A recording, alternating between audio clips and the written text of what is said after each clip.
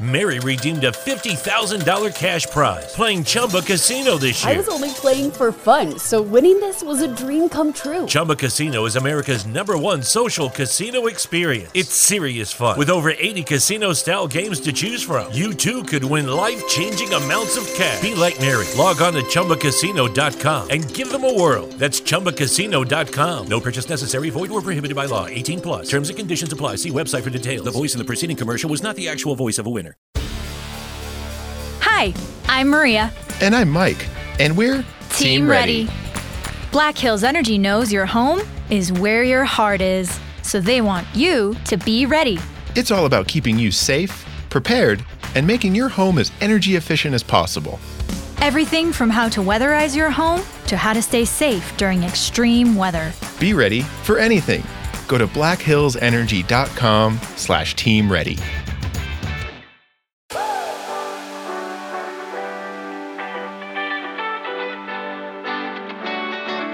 And welcome in, everybody, to another episode of the High Low Sports Podcast. Thank you for joining us tonight. We are towards the end of the month of July, closing on August, which means we got NFL mini camps coming up. We got the final stretch in baseball. We got some very high quality fights coming up, and we got basketball season right around the corner. A whole lot to look forward to. It is DJ, joined as always by my co-host Kelsey. And Kelsey, we just kind of laid out. We got a lot to talk about too, but we got a little bit of something fun planned for today, leading into all that. Yeah, I'm wearing a Power Rangers jersey. That's the most fun thing I got going on today, right? Like, I'm sitting here wearing, you've had going in the last few months, honestly. OG Green Ranger, if anybody out there cares, shout out animeape.com, hooking me up with that. You might surprise some more jerseys. But no, we actually have something a little more exciting than some Power Rangers memorabilia. As excited and nerdy as I can get about that. We have a special guest coming on the show today, Jared from the Corner Booth Pod. Obviously, if you guys have seen us on his show all the time, we were finally able to corral him onto our episode. So we're going to go and welcome him now. Jared, how is it going, my guy? How you doing? I am good. Because of the hat, I'm not going to rub in Kelsey's face. I'm just a happy baseball fan, man. My team's won 5 out of its last 6 since the break after we were insulted by our all-star selections. Training camp starting today. Apparently, according to everyone, like Jalen Hurts looked good. The defense looked pretty decent too. I'm just happy it's almost football season, guys. We're 44 days away. Or 43? 43 days away. And that's not counting the fact mini camps for preseason. Training camp. Just started rolling around. So you got training camp entries coming up. The Browns, they just reported back they report back on the 1st as just one of the ones that people are watching because obvious reasons. But look, God, it's already here. I feel like we just watched the Super Bowl and it's already time. Yes. No, this offseason. I've been on the edge of my seat. I'm down for this one now as well too. I've been marking them off the calendar, like almost there. Come on, I almost wanted to get frozen to see if I can get to this point as well. To just put me in the freezer until it turns August. Yeah, you just been sending jersey numbers as a countdown every day. I mean, for me, it's been more like I've been having to after the draft. It's weird. Like the NFL offseason is insane. You get about a 2-week break after the Super Bowl, but then straight off the rip, it's the free agency, then the draft, and then it's this dead zone period from about the end of May until about now, and you're just like scrapping and clawing for any topic to talk about. And yeah, we can talk baseball for hours, but it's like at the same time you're just kind of like, really, this is boring, man. Hey, now, well, speak for yourself. I can only imagine being a Diamondbacks fan how boring that could be, but I mean, no, if I talk too much about it, though, my co-hosts or like friends of the show, like, dude, shut up. Nobody cares besides you. That's fair. That's fair. Well, you know what? That's a great lead in, guys. That's going to take us right into our opening segment known as the tip-off. The tip-off brought to you by our good friends over at Dr. Squatch. Smell like a man, feel like a champion, grab all those wonderful scents for you or that special someone in your life as well, too. No need to be walking around with swamp, you know what, in today's day and age. So, you know what, Kelsey, you kind of alluded to it. Is the start of training camp season across the NFL as well, too. Quite a few storylines, and I'm going to leap right into the last one you mentioned as well, too. The big one where all eyes are kind of focused on the Northeast Ohio and what is going to happen with their new franchise quarterback, number 4, Deshaun Watson. There are rumors. The ruling on if he'll get suspended or not will be coming down maybe in the next 10 days or so, but they've been saying that for the last 2 weeks, it feels like, ever since they had those meetings as well, too. So I'll go and toss to our guest first. What are your thoughts when you look at that as far as the Browns and how are they going to handle the situation? How do you handle mini camps, training camps, not knowing what's going to happen with your star quarterback? I think the Browns kind of handicap themselves. I think they kind of kneecapped themselves from the start with this. They basically stared down the barrel of the whole allegation, even when this thing looked worse. Now, I remember it was mid-March, right before my birthday, actually. I think it was the 11th or 12th. They had the indictment. I'm driving up to Massachusetts to see Kevin from Tailgating the Quad and my cousin, who they all live in the same neighborhood, go up to see them. And I got the update that there were that a jury that, according to some sources, would indict a ham sandwich if they could, did not indict Deshaun Watson. I think ever since then, it's been a tailspin of just like everyone going straight after him, trying to get him on the roster. But I think the Browns, when they threw him this guaranteed contract and then they threw Baker, the man who got them to the playoffs. Kelsey talked about this on my show at length with me and my co-host Matt. The disrespect they gave Baker is inhuman, one. Two, it's almost karma what's going to happen to the Browns, because now the Browns are staring on the barrel of Jacoby Brissett and the legend himself, Josh Hot Tub in the dorm room Rosen, as their quarterbacks, and they're staring down anything from a 6 to 12 game suspension right now. And I'm loving this. I'm loving the karma, because I'm a Baker guy. I lost a little touch with him after all those progressive commercials were driving me nuts, but now I'm starting to like him again because I feel for the guy. Like he did everything he could for Cleveland, and then they just kick him to the curb like used trash. And now this creepy ass quarterback they bring in is now going to be suspended, and the Browns will probably be out of the playoff picture by the time he plays. So, or at least no trust in Jacoby. Waiting for the last. I'll say, I know there's levels to this, but I love me some Jacoby Brissett as well too. I'm not saying he's elite, but I'm thinking he can man the field, man the floor, and beat the Jets and the Panthers in some of those early games. Yeah, the thing was the Panthers though. If Baker starts for the Panthers, man, it's going to be. It's week one also. Guys, throw out everything week one. That's always been the rule for betting. Listen, I lost my survivor pool week one when I took the Bills over the Steelers, and then the Steelers everyone thought was going to be good again, and then they were terrible. But they just had to screw me out of my survivor pool. I could have told you that was a bad pick last year. $600,000 in the line for the winner, but whatever. But I was if only we had a survivor pool coming up or something. But we'll talk about that next week. Nice plug. All right, Kelsey, the tease that you are. So Kelsey, I want to hear what you have to say about the Browns and Deshaun situation too, because we've had a lot of back and forth on this as well too. We've been talking about this since March. It feels like every other week. What's going to happen? Will he stay? Where he go? What is going on?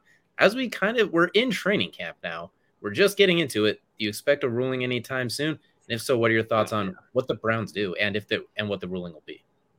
Again, this goes back to what I said when we had this discussion the first time about what we think his suspension to be, right? How I have the part of me that wishes I didn't understand the game of the NFL and how it's actually run like a business, and wants to be like, hey, Deshaun doesn't deserve to step foot on the field. And then I know in the reality, it's an 8-game maximum suspension. Whenever it comes, it's 8 games max. And that's the unfortunate part of this whole thing is he's going to miss 8 games. And Jared, you're talking he might not be in the playoff. They might be in the playoff hunt in 8 games. I think the Browns as a team are set up because of their backfield, Kareem Hunt, Nick Chubb, those two can get you through pretty much anything for 6 of those 8 weeks. Whether they win 6 of those 8 weeks is a different story, but at least 4 of those 6, I believe they can pull it off. That defense is still ungodly. I don't want to deal with that defense on a daily basis in the Browns. It's still, as long as they stay healthy, they can compete with the best team in the NFL easily. They can easily run them off the table if they really wanted to. They're overpowering everywhere. I think Myles Garrett, for some reason, somehow got docked in the offseason for somehow he's no longer one of the best edge rushers anymore. I don't know what happened in the offseason, but the amount of people I've heard saying he's no longer the best edge rusher, I'm just wait. Okay, TJ Watt got a couple of gimme sacks in that season. He's elite, but let's also forget Myles Garrett is the biggest freak athlete I've seen at the edge rusher position since Javon Curse, but he stays healthy unlike Curse. Mm-hmm. Yeah. The biggest problem with Myles Garrett at this point in time is the end of last season, he was being double teamed with a hurt leg, an entire leg that was gimp, and he was still just out there balling, getting sacks, and it's just somehow he became a worse player in the offseason. I don't know how that happened, but for some reason people think that, and this Browns team, with or without Deshaun Watson, I think is a very intriguing team. we can't deny what Deshaun Watson can do on the field, though. If he's healthy and he comes back and this team is in sniffing distance of a wild card, I have a hard time thinking that they couldn't pull it out. Like, and obviously I'm reaching a lot here, but because you have too many new pieces offensively. You have Amari Cooper stepping in now where Jarvis once was. Your most experienced receiver at this point in time is Anthony Schwartz or Donovan Peoples-Jones, who can't even stay healthy to save his life. He honestly definitely can't look up for a ball at on the last play of a drive to win a game. That's for sure. Looking at LA, but it's like David Njoku. Your tight ends are going to be what save you. Your running back's going to be what save you. Plain and simple. If you're the Browns, and I think honestly, Jacoby Brissett might be a better fit for this offense than a lot of people are giving him credit for, just because he loves to throw to tight ends. He loves check downs. And occasionally he likes to unload it with that cannon he has hidden in his arm.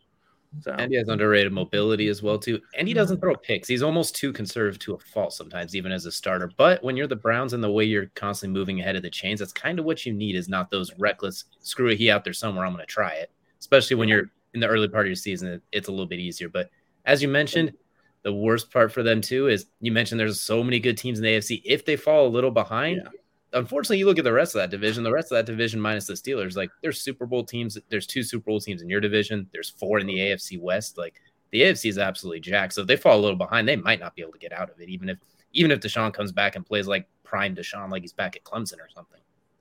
Yeah, I do have one theory. I just thought about this. What happens if Brissett's decent? Like he's making a couple great plays. He's winning the locker room over. They bring Watson in, and it's against a primetime team. They get smoked. What does that do to that locker room culture for a guy who's kind of polarizing? That'd be like I could see that totally happening now, because Cleveland is such a fragile locker room. It always has been, even with the talent they've had. I don't know if it's the locker room. It's the front office. The front office, definitely. Everything. Yeah. Well, they're going to shoot Warren Watson in there, regardless of if Brissett's good or not. Brissett is as good. Brissett, if we all forget, Brissett was actually decent in Miami, even though that offense was goddamn terrible.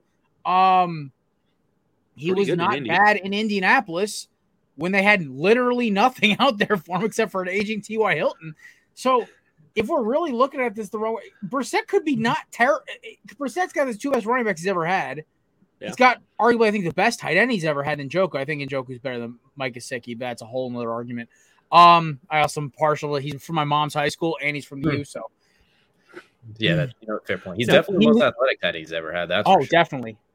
And he's probably the most he's just a freak athlete. But like the other thing about Brissett is, you hit on the head. He's not Baker. He's not going to chuck a F it. He's out there somewhere, throw middle of the game, and kill a drive. He's going to say, oh, shucks, nobody's open inside 20 yards. He's going to chuck a check down to Kareem Hunt, who might bust through 20 guys and get a first down. So it's kind of like it might be the match made in heaven that we never saw coming. The mistaken match made in heaven, if you will. Exactly. And it's funny you mentioned – I'm actually really glad you actually mentioned this, because this is a big part of Jacoby Brissett's personality, is he is – a glue locker room guy. Like he has always been that glue locker room guy. Like you go back to his days at NC State, where he was not even eligible to play, and he traveled to every single away game that season, along with their home games, to root on his teammates. And then the next season, he was obviously starting quarterback, leading them away. All the intangibles, and that's something that they have talked about his entire career. So you mentioned winning over a locker room. That might be a situation where he does. And so if something does happen with Deshaun where he doesn't come back or comes back and blows it and they have to bench him, let's be honest, it could be a situation like Garoppolo where Garoppolo was traded to the Niners and they just kind of benched him that half of the season, just because there was no point in putting him in with 6 games to go, when 1, he wasn't meshed with any of the teammates. 2, he was kind of injured, not really injured, but didn't look good.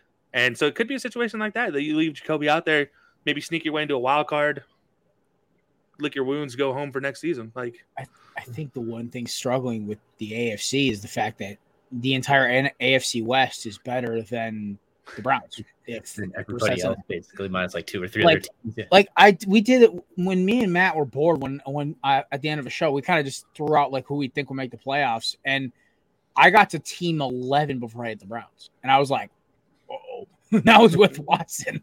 I was like, and he's like, what's the problem? Like, they have no outside guys. Like, Donovan Peoples-Jones is fast as hell, but he can't look up, like Kelsey said.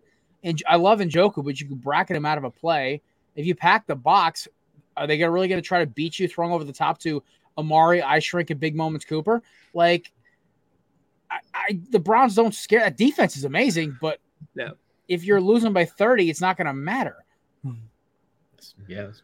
You slept on Anthony Schwartz out there, but I understand why, because Baker or anybody last year could not get him the ball. So, dude, I think Anthony Schwartz slept on Anthony Schwartz a little bit. I think Anthony Schwartz let his hair grow out a little too much. For a second, who he was, I'm like, Anthony Schwartz. Oh, okay. It's been a minute.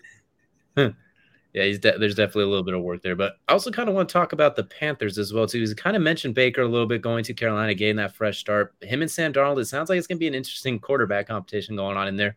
First day of training camp, obviously, don't ever look too much in the training camp, but they both look kind of terrible, basically, is what it sounded like as well, too. Not too good. So going to go and toss it to you, Kels, because these are two of your favorite quarterbacks in Sam Darnold and Baker Mayfield. So I want to get your thoughts on that quarterback competition now, how you think that plays out. Team PJ Walker all day long. Please let that man play quarterback for the Carolina Panthers. They might actually stand a chance. Like this. Practice is practice is practice. I will never forget the fact that everybody said Jamar Chase can't catch a ball that doesn't have a stripe on it. Remember Patrick Mahomes in his first training camp too? Patrick Mahomes throwing 5 interceptions in his first appearance against the second team defense. I can go down the line. Alex Smith. What's up? Jordan Love looked elite in his first training camp. There you go. Deshaun Kaiser looked elite in his first month with the team until literally until the season started, and then it was just like, oh wait, who? I will raise you the 2015 Philadelphia Eagles, who blew out everyone in preseason. Countless amount of Cowboys teams who have gotten undefeated in preseason. This is what I take this as. Is like, this means absolutely nothing to me. And at the end of the day, I think the thing that worries me more than anything is the fact that we haven't gotten told who the starter is going to be. And I know it's fresh, it's brand new, but we all know who the starter is going to end up being. Are they really going to run Sam Darnold out there for 4 to 5 games and just let him get ghosted? Like, that's really what I'm worried about. Like, can they afford that? Like, can the Panthers afford that with CJ? I keep getting injured by week 6. McCaffrey, with Robbie out there just dissing Baker on IG. Now, honestly, after he explained himself on the I Am Athlete podcast, I get what he was saying. Like, he's like, I'm standing up for my dude because he's there. But at the same time, like, you have so many things that need to go right with this team offensively for it to work that you kind of just have to, like, you have to pull the Band-Aid off and just be like, Baker's going to be our guy. Like, I think this is I don't think you can wait very long for this. Are we also ignoring the fact that Matt Corral could be like this sneaky guy that nobody's talking about? Like, he's my favorite prospect in this quarterback draft besides Carson Strong, who is an undrafted free agent. I like guys with big arms, a lot of confidence, and not a lot of fear, because those are the guys that end up staying around in the league for a while. Yeah. And so, like, with Matt Corral, what I loved is he was a more athletic, better armed Baker Mayfield. And I was like, okay, this could work. I saw Carolina. I'm like, okay, this is great. Then they go and get Baker, and I'm like, why? But then in my head, it's like maybe they run Baker out for a year. They're going to be terrible anyway. Maybe mix Corral at the end of the season. If they're already eliminated for playoff time, Baker signs a contract somewhere else, and Corral's a starter next year. That was the logical way to play this. Nothing about Matt Rule and Ben McAdoofus is ever logical. So I don't know what's going to happen. And I love Corral's game. He's just like, flick it and throw it into a tight coverage, and he's going to hit his target half the time. That's his MO. And honestly, I like the fact that he has no fear. Honestly, with the team this bad, it might be not a bad thing. So I'm going to put Corral as a dark horse here.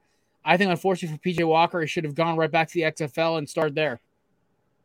I think honestly, you're right. Like, it's so important. PJ Walker had such a interesting moment in the NFL last year, right? And then it's like all of a sudden, all right, well, 4th string, practice squad. You know what? Go find yourself a new team. It's so unfortunate for him. I love that you mentioned Matt Corral, because he's actually both mine and Kelsey's QB1s. We did our draft big boards as well, too. Not a great QB class, but we both thought he's a really good. I like how exactly how you described it. He ran so many RPOs at Ole Miss as well, too. You mix that with CMC and DJ Moore, who we forget is an outstanding receiver when you can get him the ball. Top 20 right there. Exactly. You get him, just give him the ball in open space. He has a lot of stuff. Okay, I got yelled at for calling him top 10 by Kevin, so I'm gonna say top 20 because he's in the 15, 16 range. That's fair. He's like I still take like an AJ Brown or a DK Metcalf over him, but like it's close. If I have a good quarterback, there's no chance in hell I'm taking either one of them over DJ Moore. I'm taking DJ Moore. You don't need a good quarterback to produce with those other two guys. That's fair. No, that's fair. That actually is a fair thing. Like DJ Moore, he does need a passer. So I think on his day, though, my point being is on his day, he is a top 10 caliber receiver, I should say. Caliber receiver. Top 10 is going to get recycled this year. We're going to see it's going to be a lot of guys under the age of 26 this year. I think the last old guy in that is going to be Devontae. Everyone else is going to get booted. I think maybe Stephon Diggs will hang around as well, but I think this is the last year you're going to hear anything about that Hop guy or Mr. Slant God Thomas or any of these Keenan Allen. Any of these old guys, they're going to get pushed out because you got Chase Jefferson. You got, I think, Tyreek Hills. I think this is his last year of being considered elite, like top tier, like A tier guy, because it's like he's going to basically be running for his head cut off because Tua is going to have to throw him a bubble screen every other play. But I digress. That's very interesting. And the last one I'll go ahead and mention, you mentioned old guy receivers, so we're going to get this last one in there too. Julio Jones going to Tampa Bay now. So what on paper looks like a super team. Smart move by Tampa, but Julio clearly has missed 14 games in 2 years. Those injuries are starting to mount up. When I look at it, where I see this as a beneficiary is in the red zone. You got Mike Evans, he big. You got Chris Godwin, he's pretty big for a slot receiver. Julio Jones, he big. Kyle Rudolph, he big. They're just going to throw 4 fades every single play is what they should do at that point because you can't guard all of them. But I don't know how much Julio will be able to help between the 20s necessarily, unless you can get Atlanta Falcons Julio that's not broken. But I look at that one; it's a fun signing, but I'm not thinking too much of it as well. Too. What are your guys' thoughts on that? This is reverse. Like I feel like we're going to see reverse Atlanta Julio here. Like where Julio between the 20s was fantastic in Atlanta, this is going to be a situation is like he's going to be non-existent, and then inside the 20s, he's going to get at least 2 attempts at a touchdown. I think it's going to be once Tom Brady's going to accidentally throw it his way. He's going to have a chance. He's going to like fingertip it. The other one, he's going to be an intentional like something or another. But I think for Julio, this is a good move for his career just because you're putting him in the best situation to win a Super Bowl. But for the Buccaneers, there's better receivers out there I would have taken for the Bucs. Let's just put it that way. If I'm like one of the things I heard about Julio Jones, this was from I think it was Peter Schrager. Or maybe it was Rap Sheet. One of them was on McAfee about a few weeks back. They were talking about the whole Julio signing because originally the 2 leaders in the clubhouse were Tampa and Indy. Indy because of the Matt Ryan connection, and Tampa because it's fucking Brady. Also, anything to get a little revenge on Atlanta would be great. So the biggest thing I heard about Tennessee, Julio Jones, was he didn't practice at all. So he was behind the 8 ball on every play, trying to figure out the hell was going on, even though he's like, yeah, he's still one of the best receivers we've ever seen. But here's the problem. It's also like, it's still a new offense. As much as Mike Vrabel's offense is basically smashing a sledgehammer into a wall, I kind of like, there's still some nuances to it. And apparently in the locker room, he just never got the chemistry right. And then again, Ryan Tannehill, I think, is a bottom 10 quarterback. So it's not really much of chemistry there, but at this point, I think Julio learned his lesson in Tennessee. He's like, okay, I got to take it serious. I got to be there for camp. That's why I signed day one. We knew it. I called the thing earlier this season. Julio was going to wait till day one at camp. He was going to wait until he got the best offer, and he's just going to go. So it makes a lot of sense. I think he's going to be great. I don't think it's going to help them in the playoffs because I still think their biggest issue was not solved, and that's their secondary. As my cat is entered the frame. Giving the best example of Antoine Winfield in the playoff last year as you could possibly give. Gone. Watching him get smoked by Cooper Kupp. With like he was looking in the backfield. Also him getting shimmy shaked by Devontae Smith on a screen pass that should have been blown up in the backfield. Antoine Winfield, most overrated young safety in the league. His daddy was nasty. We don't talk about lineage in here. We don't talk about lineage. It doesn't count. Why? You got something bad against lineage? Who pissed you off there, Kelsey? No. It just doesn't count. Like you can't have credit for your dad's doing. Well, that's how half the guys in the MLB draft got drafted, including the guy who's wearing the hat I'm wearing now. Yeah, absolutely. I mean, hey, lineage is having its moment, but at the same time, I could, Michael Jordan's sons. That's my final answer. Yeah. Oh, all right. Marcus Jordan's greatest contribution to basketball is the trophy room collection for Jordan. Yes, thank you. Actually, yes. Which are legitimately the most overpriced sneakers of all time. They're gorgeous sneakers, but I'd never pay more than $300 for them. You know, all right, well, that's going to do it here for our tip-off segment as well, too. Always a lot of fun in mini camps as well, too. And that's going to take us to our main event. The main event, of course, brought to you by our friends over at In the Clutch Apparel.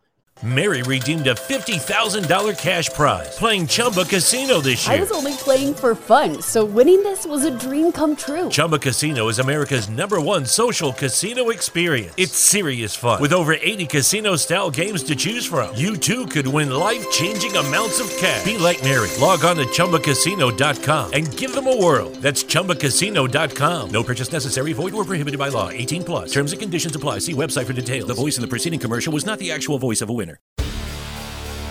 Hi, I'm Maria. And I'm Mike. And we're Team Ready. Black Hills Energy knows your home is where your heart is, so they want you to be ready. It's all about keeping you safe, prepared, and making your home as energy efficient as possible. Everything from how to weatherize your home to how to stay safe during extreme weather. Be ready for anything. Go to blackhillsenergy.com/Team Ready. Click the link in our bio, use code HILOSPORTS, get yourself some high-quality sports apparel, and look clean for this upcoming football season. And today for our main event, we're going to be talking about, we're going to stay in the NFL topic. We're going to talk about the top 5 rookies to watch for this upcoming season. And Jared, as our esteemed guest, I will go ahead and let you go first. Give us some rookies that we're going to want to keep an eye out for. Well, first one I think is just going to be elite is I am so excited for Breece Hall in New York. I think Michael Carter is already calling his agent, seeing if he can get moved because Breece Hall might be a 20 carry back by week 1. If you could have told me a more perfect fit for a running back besides maybe James Cook up in Buffalo, it's this. He's my number 2 rookie, actually. Both the first 2 are running backs, ironically, but I love Breece Hall because he's a fall forward for 5 yards running back, and that's what the Jets have needed. They need a running back who's good enough to, extend a play, but also like get you 5 yards in a cloud of dust. I think it's a great move. I love it. I really do. I think he has really underrated hands too. Like you can throw the ball a lot too. Like you can actually use him in passing concepts for Zach Wilson too. So he's an every down back. His blocking's even underrated too, which I thought on tape was a little like hidden. Everyone's like, "Oh, he can block." It's like, yeah, kind of good enough. Considering you want to use him in handing the ball or getting the ball to him, good enough at that point. I was gonna say he didn't have to block at Iowa State. It was literally the only time he blocked at Iowa State was when the pass was going to Charlie Kohler. That was the only time he ever blocked. And other than that, he's the receiver. Spin into the circle. Yeah. No, I love the Breece Hall pick just because that's a guy that I had my number 1 running back going into the season, going into the draft, and so I think where he landed at with the Jets is about as ideal as it can get. I mean, other than if he had landed in Buffalo somehow, that would have been the only other more ideal situation. But yeah, give him the Jets, and it's gonna be a fun offense to watch with the Jets with Breece Hall running. Absolutely. All right, so Jared, who we have number 2 on your list? Who's the second rookie to keep an eye out for? My second rookie that I'm actually really excited for is give me Jameson Williams in Detroit. Now, hear me out. So everyone's shitting on the fact Detroit should have went out and got Baker because, the whole Dan Campbell being who he is and Baker Mayfield being who he is. Jared Goff was an MVP candidate 3 years ago in the 18th season when they were lighting everybody up. Mm-hmm. Everyone talks about Gurley, but Goff was the one who threw all the passes. And I'm not going to lie, Amon-Ra St. Brown might be one of the best in between the hashes receivers we've seen in a while. This dude just everything he touches turns into a 10-yard gain. He saved me in fantasy last year. I love DJ Chark. I think he's one of the most undersold receivers as a number 2. Him and Quez Watkins are the same type of receiver. They're tall, they're fast, they can catch jump balls, and they're great as the not primary guy. They're that type. They're just lanky. They're like the really. If Randy Moss is a Ferrari, they're like Nissan Z Coupes. They're like Nissan Z Coupes. Okay, they're fast and they look nice, but they're not reliable. But hell, you need them for a quick touchdown. They're there for it. Well, Quez Watkins doesn't know what an end zone looks like. Hey, listen, DJ Chark does. DJ Chark knows really well what an end zone looks like. Last year, when he turned, that should have been a negative. You Cowboys not wrapping them up, but either Cowboys way, don't know what that means. Don't tease the Cowboys. They don't know what wrapping up means. But to my Their point, presence Jameson come unwrapped. Williams looks like you slapped a V12 engine inside of a Viper and just said go. He looks like Tyreek Hill, Deshaun Jackson fast, where it looks like he's just running a gear faster than everybody. And you're giving him, apparently he's going to be ready by week 1, which I don't care. Honestly, he doesn't need to be. October's fine. And honestly, with Jared Goff's eyes are going to light up. He's like, oh my God, somebody's open 30 yards downfield. Oh, hey, it's Williams. He's going to have a Deshaun Jackson rookie season where it's going to be like, he's going to put up good numbers, but the big plays is what's going to be the story. Hopefully he doesn't drop the ball on the goal line like Jackson did, but I think his speed, he's my favorite receiver in the class. I loved him. I loved Burks, but clearly I've so far been wrong on him. I do also love Garrett Wilson. He was my runner-up for this receiver position for who is my favorite, because I just love guys with explosiveness, because offenses now rely on that kind of stuff. As much as technicality, route running, everything else, there's just something about being able to just blow by somebody. That's definitely. And I will say, James Williams, when you average 45 yards per touchdown in your senior season with about 17 touchdowns, that's all you need to hear about his pure explosion as well. And Jared Goff, for all of his knocks, I guess people want to give, he does throw a real pretty deep ball. People forget watching him throw those deep ones to Cooper Kupp, Robert Woods, and squad back when he was in with the Rams off play action. So he does throw a pretty deep ball if they can give him time. And watching Jameson Williams get behind some of those defenders, because it's not exactly, he's going to be playing some pretty slow secondaries that he's going to be able to get behind too. One estimate of his speed, and want to see what you're missing, just watch his one touchdown against the Miami Hurricanes week 1. That's all you have to watch. Just watch that. You're good. Just blows by our fastest safety like it's nothing. I was going to say that Vikings defense with how old it's gotten. He might have like 4 touchdowns. It's going to be a Justin Jefferson, Jameson Williams shootout. I feel like that I cannot wait. Honestly, for the first time, I can honestly say I'm excited to watch Detroit Lions football. You're excited. I'm buying Sunday ticket this year for how much I want to see all these rookies.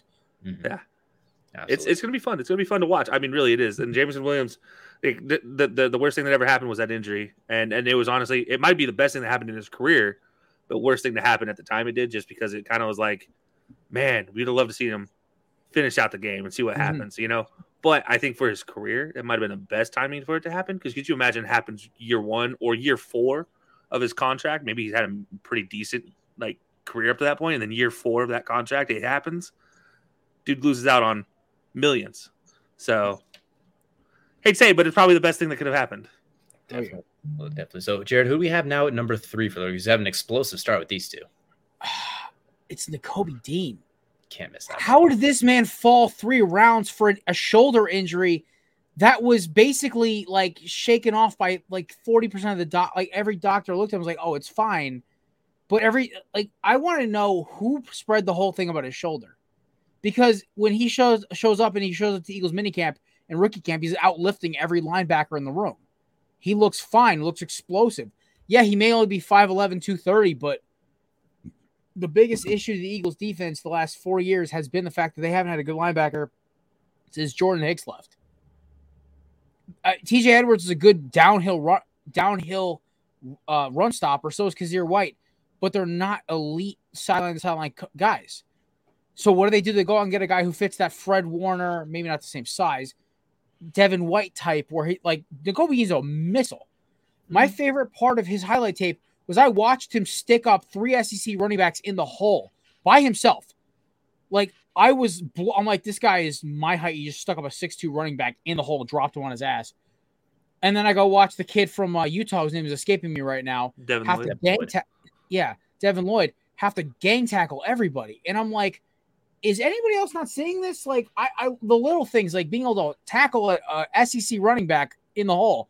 This guy's letting Pac-12 running backs run through him, and he's, drafted a round and a half higher. I just think a lot of teams are going to regret that.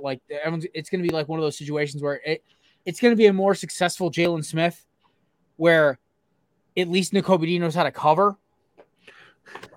But he might last on the roster for longer than 5 seasons. Yeah, I think the Dean thing, it's going to, even if he's just maybe makes 1 or 2 Pro Bowls and he's a solid B-, like Madden ranks him as an 82, 83 linebacker, it's still a steal for Philadelphia.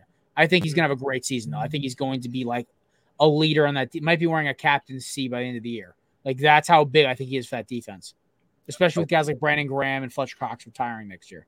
Exactly. He's got incredible range too. The one Kelsey and I always talk about is that game against the Michigan where they see Corm coming in that motion screen. He's from the backside hash and missile shoots him and takes him down for a loss of 1. His range is second to none. And on top of that too, I think he's stocky. Like you mentioned, he's like 230. So it's not like he's a 205 safety playing linebacker. He can actually hit people in the hole, stick them, bring them down. And I think if you keep offensive linemen off of him, he's a lot like Roquan Smith, a former Georgia linebacker as well, too. Just let him fly around the field and destroy people. So I like that pick, too. And you have his big buddy Jordan Davis in front of him, too, to take up some of those. He's an honorable mention for me. It really just came down to, like, the thing is, Davis is going to be a rotation guy with Milton Thomas, Javon Hargrave, and Fletcher Cox. The Eagles have like literally I think maybe the deepest defensive tackle core I've ever seen of just big scary guys who might hurt you. So bodyguards in the game. Oh my god, like Hassan Reddick and Josh Sweat and Barnett and Graham are literally just going to sit in the hole like we literally get single covered every play. This is great. Yeah, no, I got to say about Nakobe Dean, man, I'm so glad you pointed out the fact that he's shutting down at not just one, not two, three, but multiple SEC running backs, guys that we're looking at as number 1 first round overall draft picks in the future. There's 4 guys that got drafted this year that he shut down on a regular basis when they played. Like it's insane that Nakobe Dean got overlooked. And I still think he was a top 10 talent. I stand by it. He is a top 10 talent that got slipped by in this draft, and every single team, and I do mean every single team that passed up on him is going to hate their life. And I am purely looking at Jude Jones' family for letting this one slip into the division at that. Like, this is I loved watching Nakobe Dean on tape, and man, it's going to be fun. I say I'm actually, like, if I buy an Eagles jersey, there's 2 names. It's either going to be Jason Kelce or Nakobe Dean. Those are the 2, and that's it. No other questions asked. I actually just got my AJ Brown nameplate shipped to me today from a little company. I'll give them a shout out at the end of the show.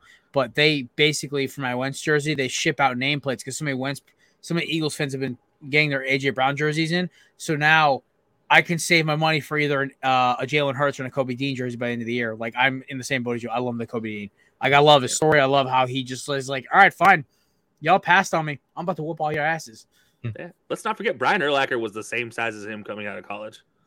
He's a little bit taller. He's about 6. He was 6'2", but 235 pounds. Brian Urlacher, soaking wet. Yeah, exactly. Will Herring also another safety turn linebacker, 230 pounds. Oh yeah, great linebacker when he played. Absolutely. Yeah. That was a name I haven't heard in a long time. Holy crap, Kelsey! You just made me go flashback there. War Eagle to Will Herring, if he's ever listening. There you go. Ages also. We got through three outstanding players too. Who are we looking at for number 4 for you? Kaiir Elam. Everybody wants to talk about Sauce. Everyone questions Stingley. You're telling me you got a guy who asked for the playbook on draft night. This guy, I watched him lock up SEC receivers, and he's mean. He's nasty. He's long. He's physically can run. If you said, hey, what do the Buffalo Bills need? I would say, give me Richard Sherman with looser hips and better man-to-man skills. And probably a lot faster. I'm not saying he's going to be as elite as Richard Sherman, but this dude is just long, lanky, and nasty, and he's a perfect combo for Tre'Davious White.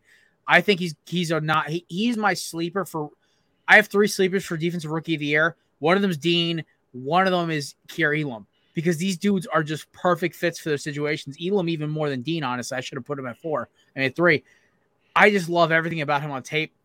When they were talking about Philadelphia having 2 first-round picks, I'm like, all right, cool. Let's go get a receiver at 12, and then we'll go get Kaiir Elam at 14 or whatever. Everyone's like, why don't you want the kid out of Washington, McDuff or whatever his name is, McDuffie? I'm like, because Kaiir Elam could probably bully somebody. Kaiir Elam's pro comp was Aqib Talib. That's winner. Okay, I'll take it. Give me a young Aqib Talib. I'm fine with that. That's fine by me. So, like, everything about this kid's tape screams he's going to be a solid Pro Bowl cornerback. I think he may have even a better career than Sauce, even though I think Sauce is just going to be heads up. I'm also trying to go away from the usual suspects here, because everyone's going to say Hutch, Sauce. Everyone's going to say Trey. I even would put Trayvon Walker as an honorable mention, because I think he's going to be explosive with Doug Peterson kind of being like, hey, just go after the quarterback. I don't care what else the hell you do. But yeah, no, I love everything on Kaiir Elam, everything man-to-man, bump and run, and the fact that Buffalo now has somebody they can say, hey, we can have you lock up whoever the hell they throw at us in Kansas City. So, like, say, Juju's in the middle doing the Corvette dance, carry him, like, cold clocks him on the line of scrimmage. We're good. Yeah. Oh, go ahead, DJ. I'll say my fun comp for him was a name that you probably hate dear in your heart as well, too. But he reminds me a lot of Raiders Nnamdi Asomugha, as a guy who will just who's lengthy. You put him out on the island, he will fist fight with anybody. I don't hate that because Raiders Asomugha, yes.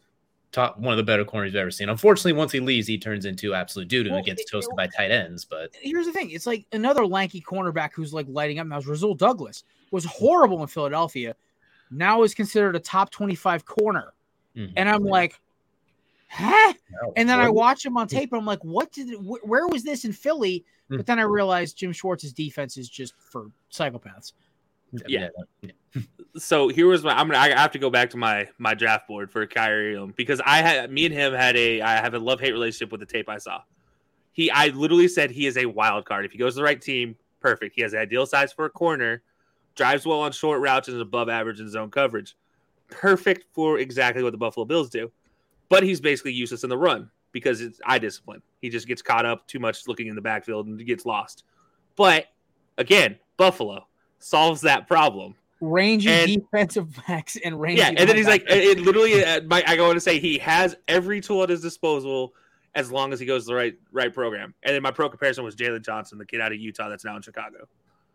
Yeah. So, and that's because just talent wise, like literally body build and talent wise, easily their floor level, like NFL caliber starter floor level. But can he take his tools to the next level and not fall out? Like we've seen so many different corners too. But I have a love-hate relationship with Kaiir Elam, but I do think he fell into the exact right spot here.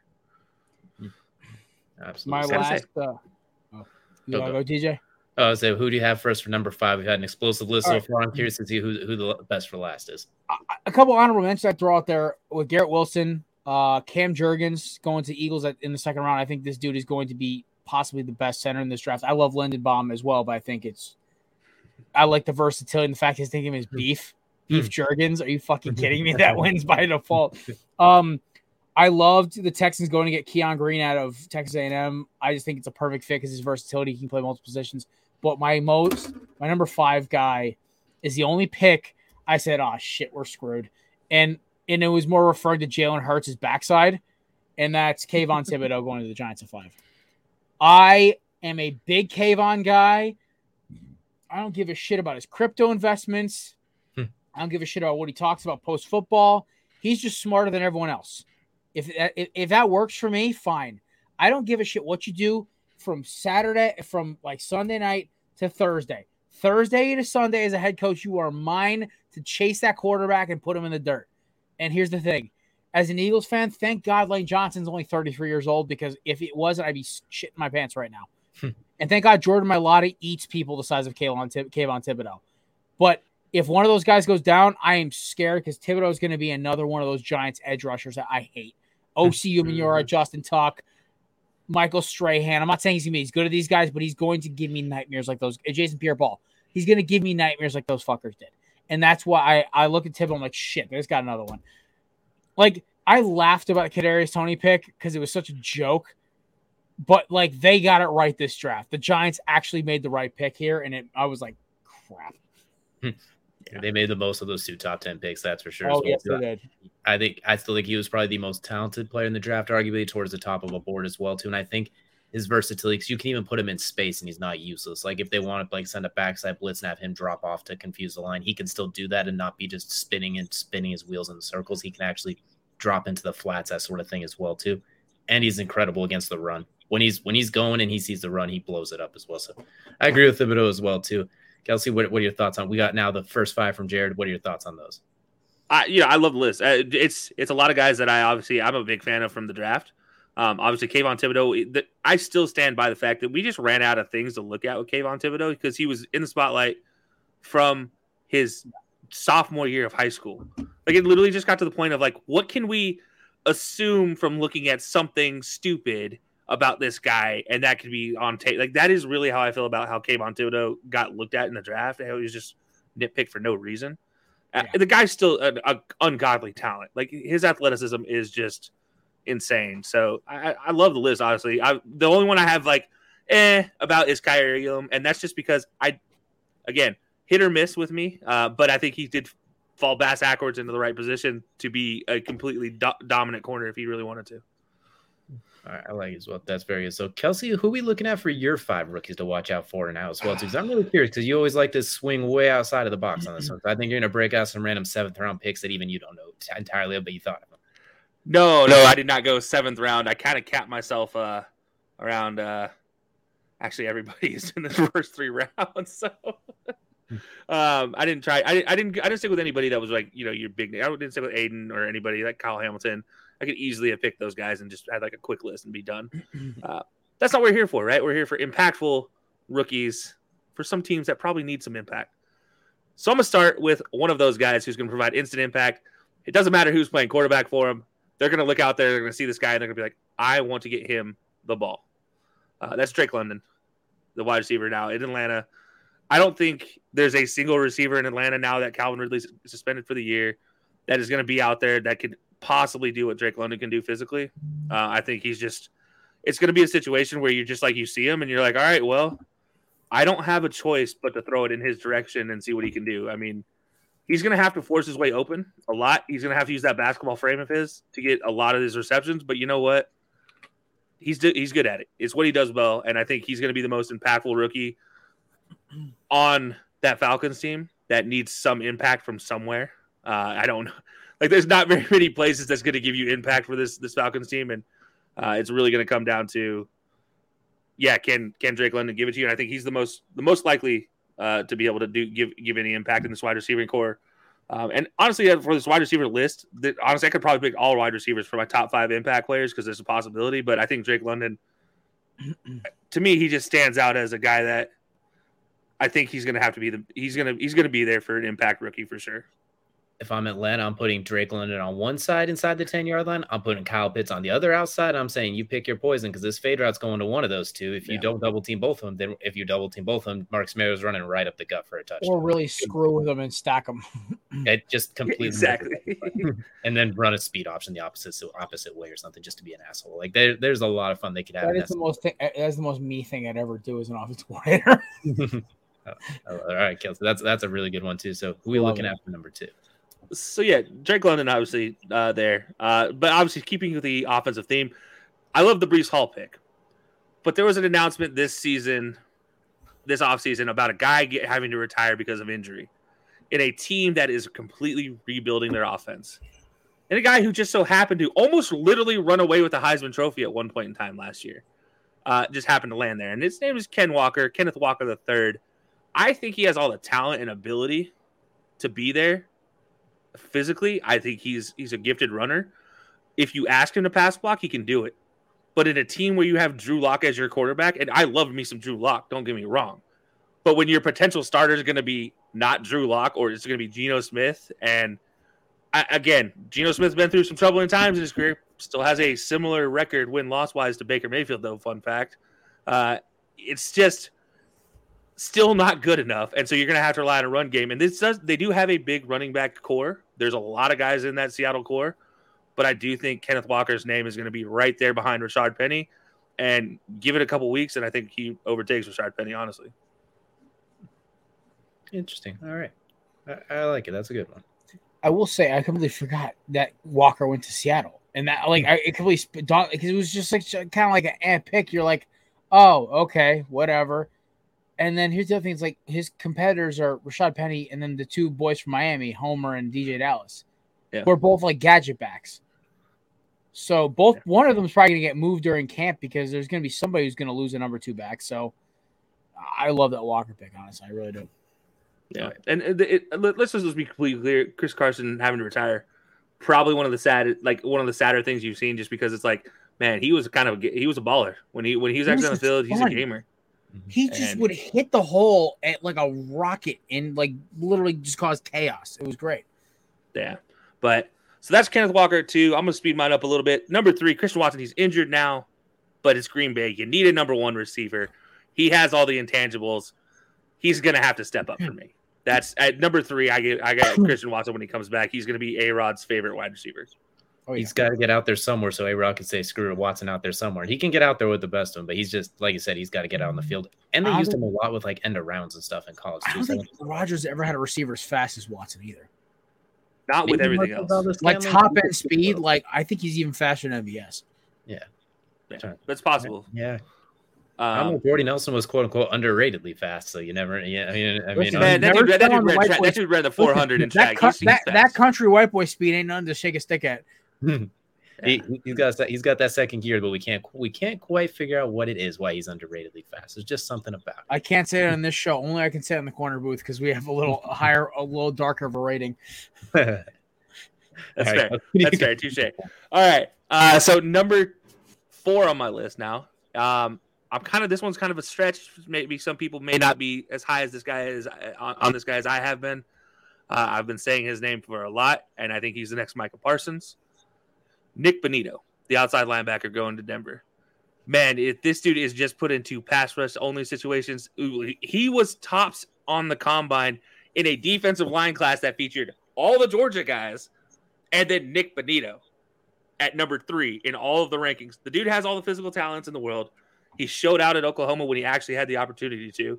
I think he's going to be pretty good here in the league. And honestly, if Bradley Chubb's healthy and their other opposite side rusher is healthy, slide him in just as a blitzing linebacker, perfectly fine.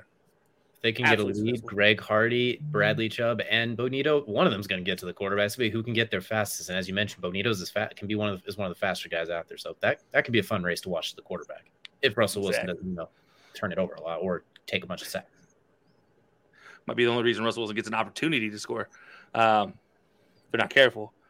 But my number 5, my last one, a guy I still think was a top-tier edge guy. And honestly, he was just surpassed because, pure athletes usually take place over pure talent or pure technique. And George Karlaftis, pure technique at its finest, the edge rusher going to Kansas City, he gets to play next to Chris Jones. And you're telling me this guy who dominated by himself on a defensive line in college going up against a ton of great offensive lines in the Big Ten. Like, you telling me he gets to have a Chris Jones next to him? Yeah, I'd like to see what this guy can do, who is a pure technique guy. He is absolutely technique, and he has the power behind it. So it's going to be a lot of fun to watch. I think George Karlaftis rounds out my top 5 rookies to watch. There you go. Yeah, I like that one as well, too. And he's had plenty of opportunities in that division where they're going to be throwing the ball all over the place. Each team's going to average like 50 pass attempts a game the way they're looking right now. So he'll have plenty of opportunities. I'm going to coast through mine pretty quickly here. Number 5, I got Velus Jones for the Bears, the new receiver they drafted, because they did nothing else to help Justin Fields whatsoever. And the guys they brought in free agency have been arrested or have been miserable so far as well, too. So they haven't done a lot to help him. Velus Jones, throw the bubble screen, let him get out in space and scoot. He's a yak machine.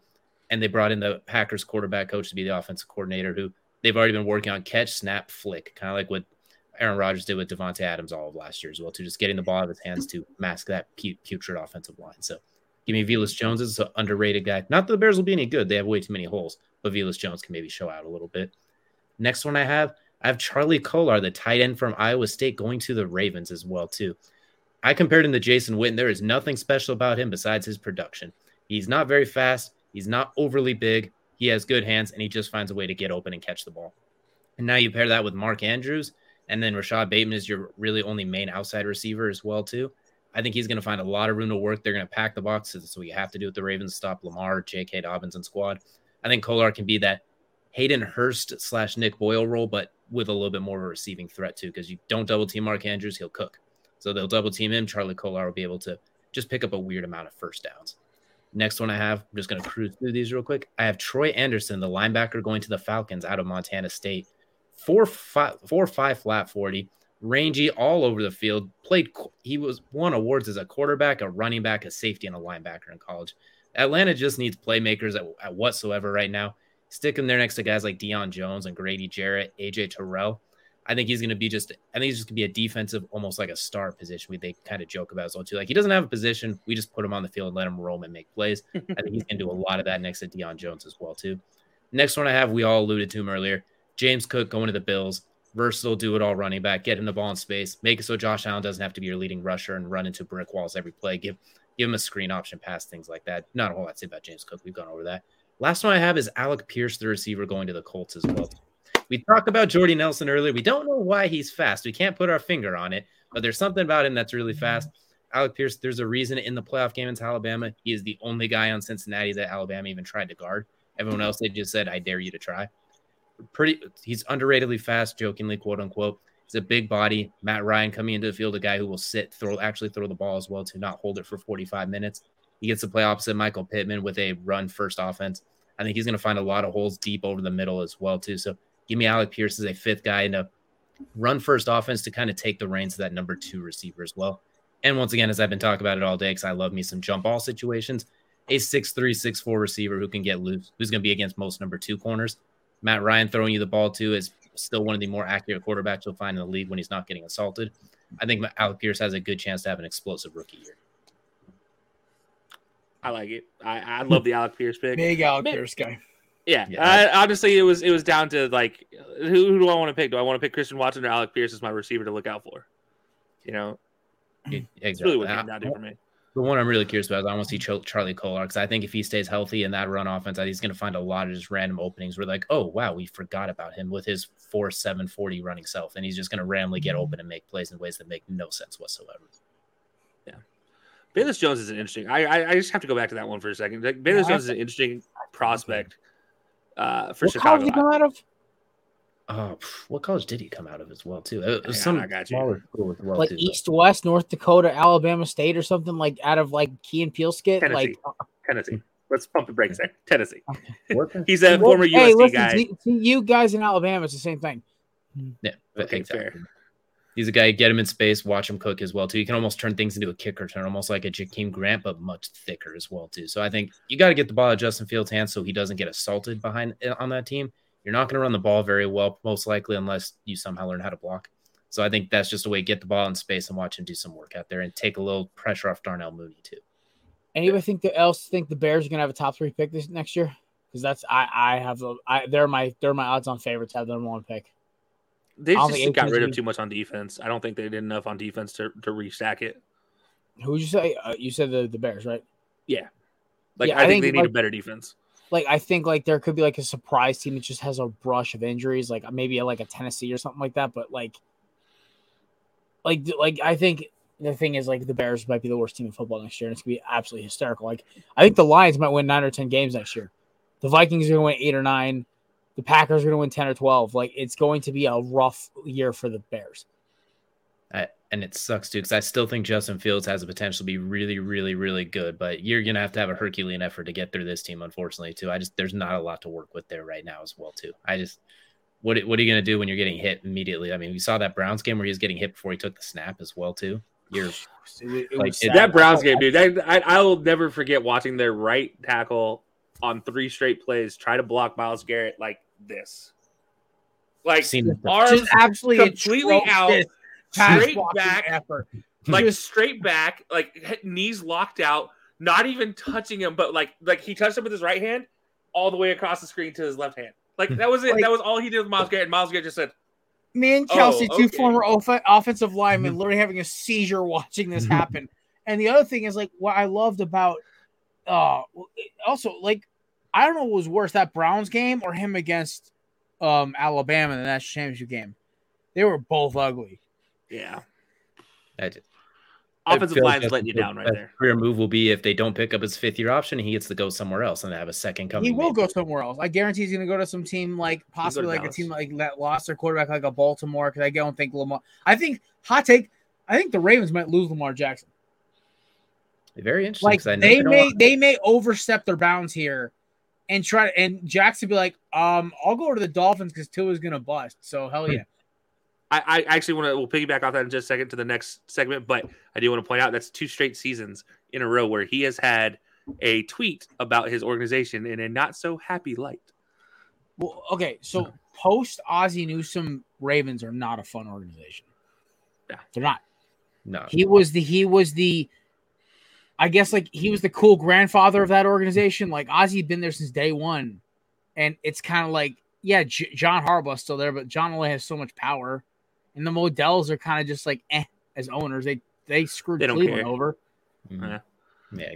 Well, that's going to do it for our main event, and that's going to take us into Kelsey's favorite part of every podcast, too. That is Crunch Time. Crunch Time brought to you by Swift Lifestyles. Click link in our bio. Use code HILOSports. Try it out today.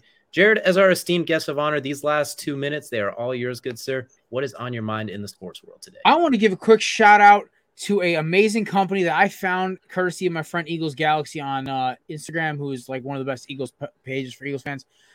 It's called Twillworks. These amazing people have been saving guys like me money on jerseys. So everyone knows the new Nike NFL jerseys are $110, right? It's not. I'm buying a new one because I just got a new credit card today. I got to hit a cash bonus, so I'm going to probably buy a jersey, whatever. But I was able to save money on a Carson Wentz jersey that I wore 3 times, and he disgraced the franchise in the entire city of Philadelphia. It's been sitting in my office down here, tucked away behind my bookshelf over here. I got a DM from one of my friends who bought one of their little nameplates for A.J. Brown. Mine is on the way. I'm going to have an A.J. Brown jersey for the season that I paid a total of $23 for. I paid $78 for the Wentz jersey because it was on sale. It was like a one-day flash sale from Fanatics. So in total, I still spent less than a full-price jersey for an A.J. Brown jersey, who will probably be in Philadelphia next 4 or 5 years. I will take that any day of the week. So shout out to Twillworks. Y'all doing God's work by keeping Fanatics and that stupid jersey insurance policy out of business. By the way, the dumbest thing ever. I'm sorry, 3 months? That's not enough time. I literally bought the Wentz jersey in October. I tried to redeem it. I missed the deadline by 3 days. Because he got dealt in February. Like, the trades don't even start till after the season. So if you buy one preseason, it doesn't matter. It only really solves against midseason trades. So Fanatics is the worst. Shout out to Dick's Sporting Goods for keeping up the fight. And, Fanatics sucks. That's I guess that's the moral of the story. They have a monopoly over everything. You know what? I'm sure there's a lot of Colts fans, too, that'll say the same thing about Carson Wentz. They'll be redeeming themselves a Matt Ryan nameplate coming up as well, too, to replace that as well, too. There you go. Listen, hey, DJ, I'll give you the link, bro. No, you know what? I don't have a Carson Wentz jersey, but I'll keep that in mind. Smarter than I was. Not by much, but that will do it for us today. Thank you all so much for joining us. Thank you once again, Jared, from the Corner Booth. Go check them out on all their social medias. Appreciate y'all tuning in with us. We'll see you guys again next week.